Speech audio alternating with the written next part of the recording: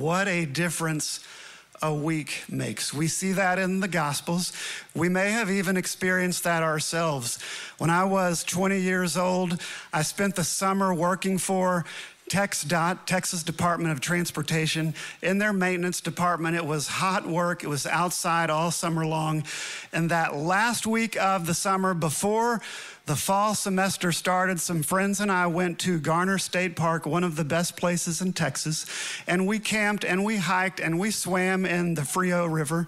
And as we were there, my best friend and I climbed this embankment that was at least 20 feet high. Sometimes it's 40. It gets taller every time I tell the story.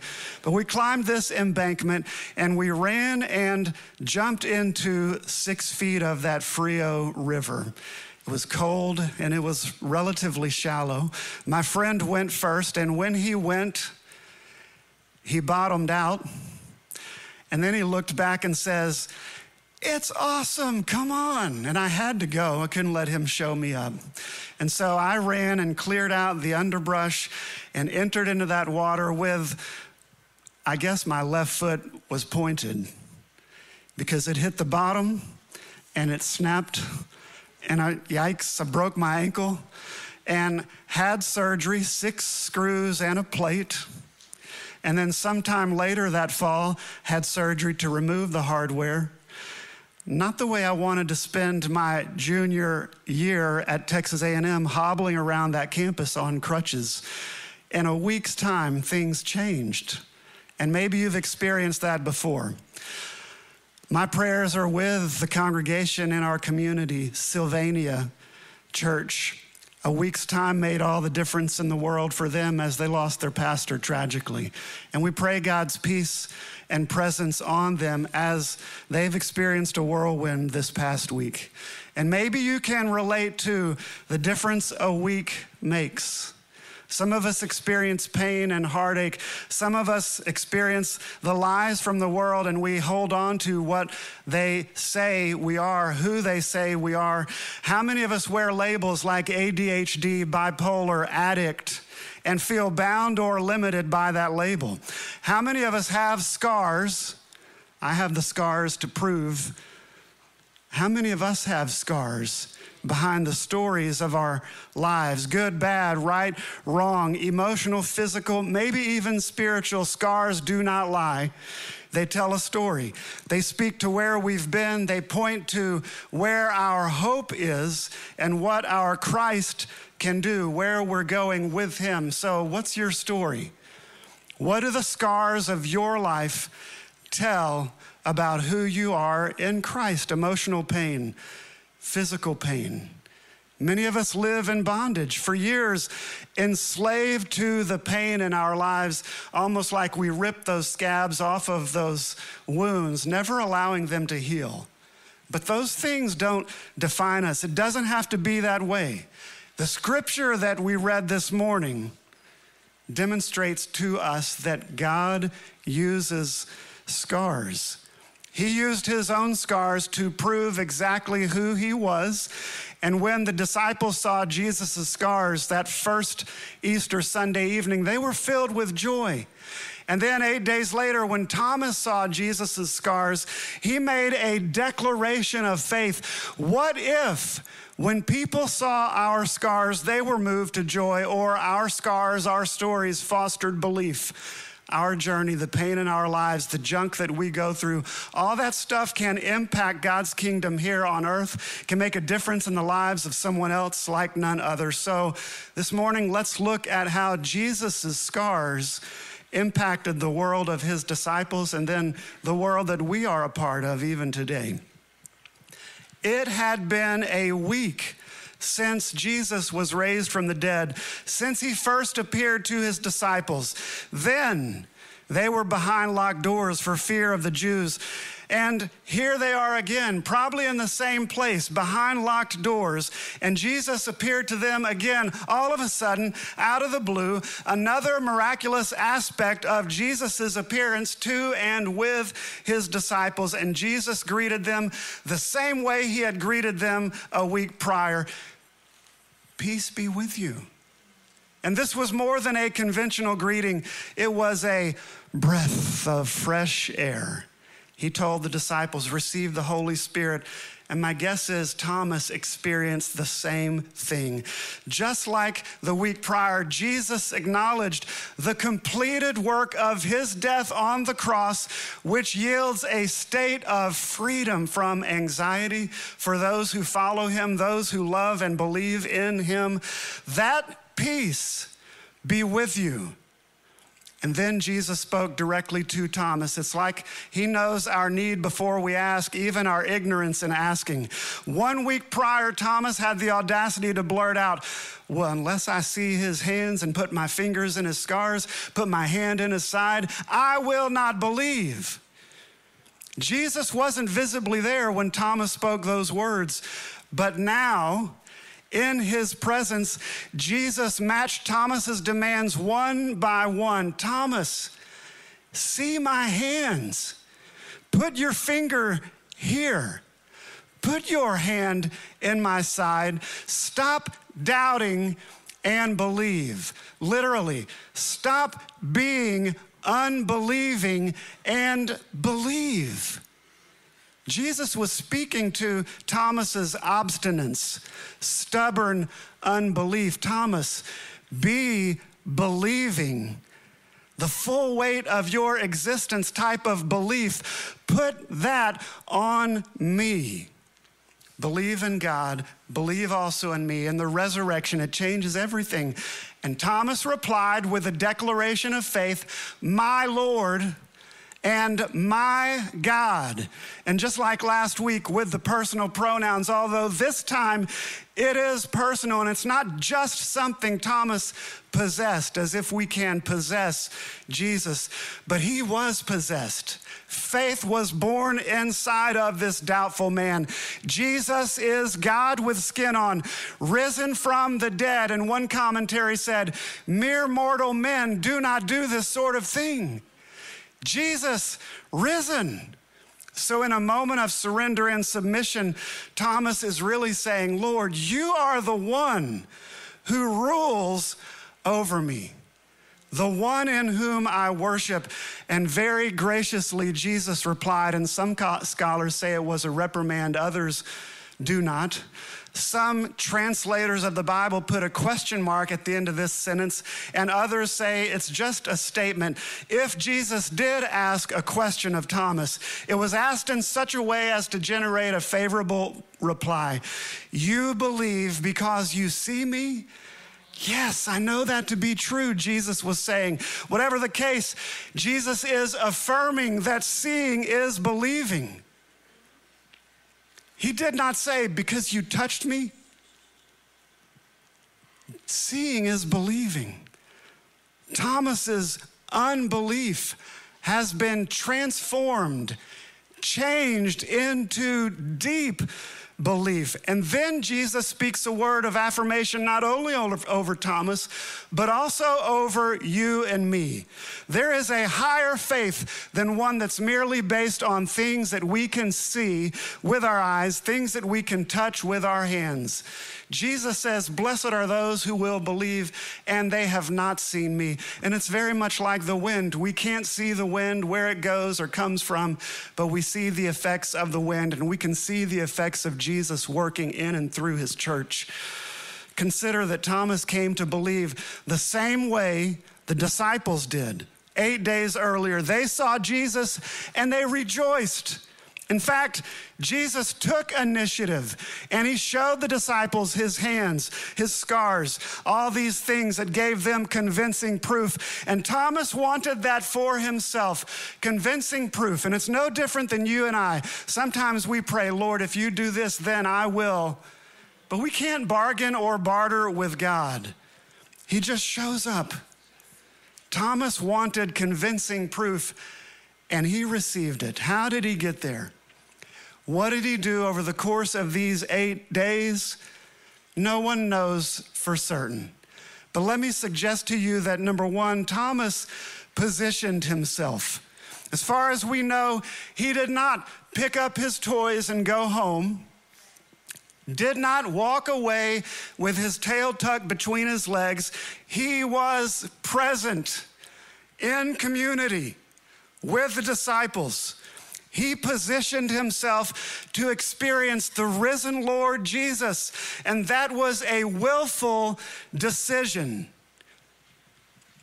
Then he waited a whole nother week. And we have not a clue how he and the disciples spent the week, but we do know that waiting is prevalent throughout Scripture. Noah waited in an ark. Jonah waited in a whale. Jesus waited in a tomb, and every time when the time was right, God showed up.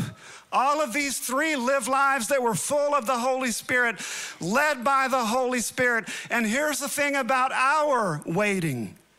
God is always working.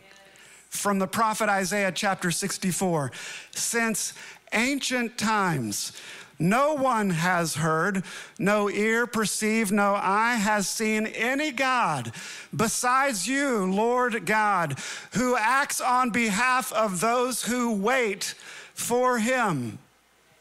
Church, while we are waiting, God is always working. What's he working?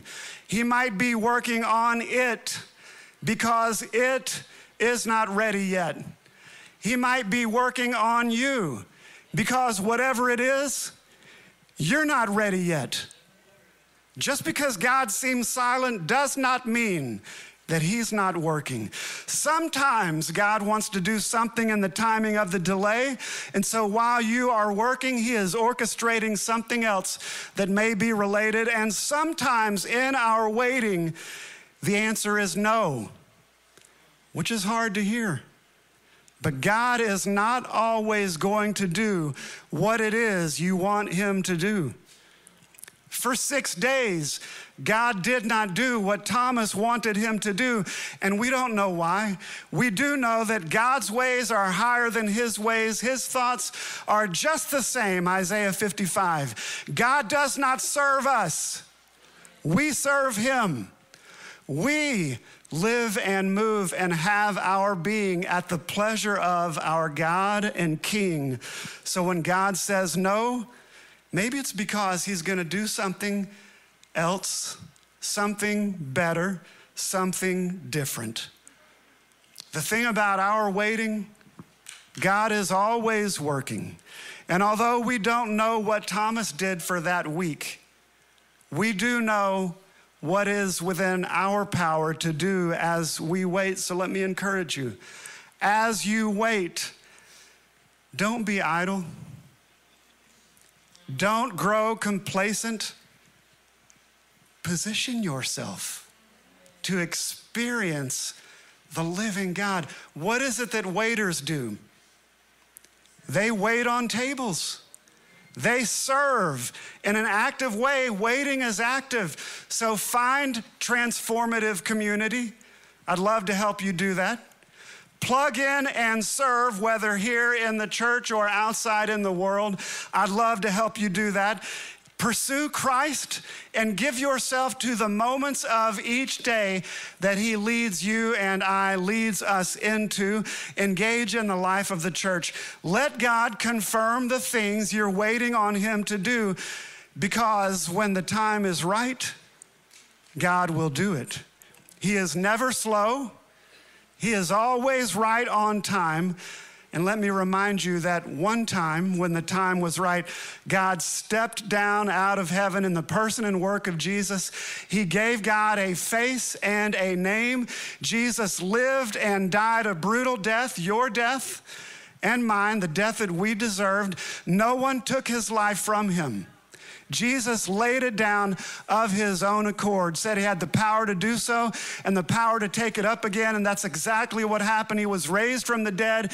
He ascended into heaven, and when he did, because he did, he went from being someone on the outside of us to the one who lives inside of those who claim his name, those who receive this gift of God's presence.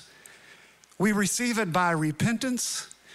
We receive it by laying it down, saying, Lord, I'm at the end of myself. come in, help, fill me up, have mercy. He always does. His timing is right on. When the time was right, Jesus stepped back into that room where the disciples were, only this time Thomas was present. And in an instant, he went from being an almost Christian, having missed out on what God had done, to an altogether Christian, one who truly knows the love of God that occupies and captivates heart and soul, that one who by repentance receives everything God has for them. They deny the desire of the flesh, put to death desire of the eye, the pride of life, and they are marked by a deep faith, by good works, and a profound love of God, neighbor, and self. John Wesley, who said those things, also said, "I'm not afraid that the people called Methodists should ever cease to exist, either in Europe or in America, but I am afraid lest they should only exist as a dead sect, having the form of religion without its power." For at least 8 days, and who knows how much longer, Thomas had the form of religion. But when the time was right, God slammed into his soul, and that changed everything. This movement that we are a part of, whether Methodist or absolutely Christian, it is not marked by dead men walking around here on this green earth, but rather it is marked by men and women who are full of God's power and presence, walking as God leads them into the rest of the world. Because there is a world who knows deep pain, and they need to see the effects of the gospel in the lives of men and women who believe. That describes Thomas, who experienced the resurrected Lord. Thomas touched Jesus' scars. He even put his own scars to good use. Church tradition says Thomas took the gospel to India, where many were saved. And in the year AD 72, he was martyred for his faith there in India, having given his life to a spear, martyred in Jesus' name. But he was an altogether Christian, marked by God's presence. He waited on the Lord all of his life, and we are called to be and do the same, not in a passive sort of way, but in a very active way, giving ourselves to Christ, doing things differently, not sulking or bitter, but serving and living and loving really well in Jesus' name. We wait on God, whose timing is impeccable. But I have to ask, what if the God we're waiting on is waiting on you? 2 Peter chapter 3 says, "The Lord is not slow in keeping his promise, as some understand slowness. Instead, he is patient with you, not wanting any one of us to perish, not wanting anyone anywhere to perish, but all people to come to repentance." Church, tell me about your scars.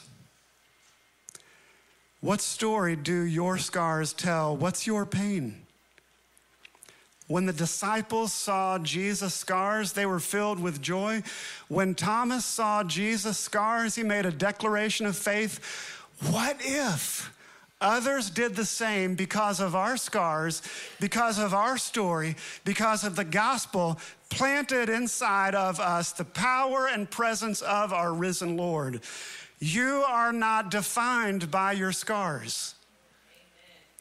Because of Jesus, God can use our scars. We may not see him, but we embody him, and as we scatter into the wind, we get to be his effects in this world. So again, what's your story?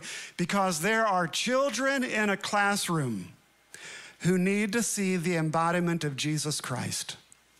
There are citizens of our city who need to see the embodiment of Jesus Christ. There are people in your home, people that you work with, people that you go to school with, who need to know the story behind your scars and see the embodiment of Christ in and through your life, church. It's a beautiful thing that God calls us to be. God has written us into his story. So if you are waiting, know that God sees you. Know that God is working.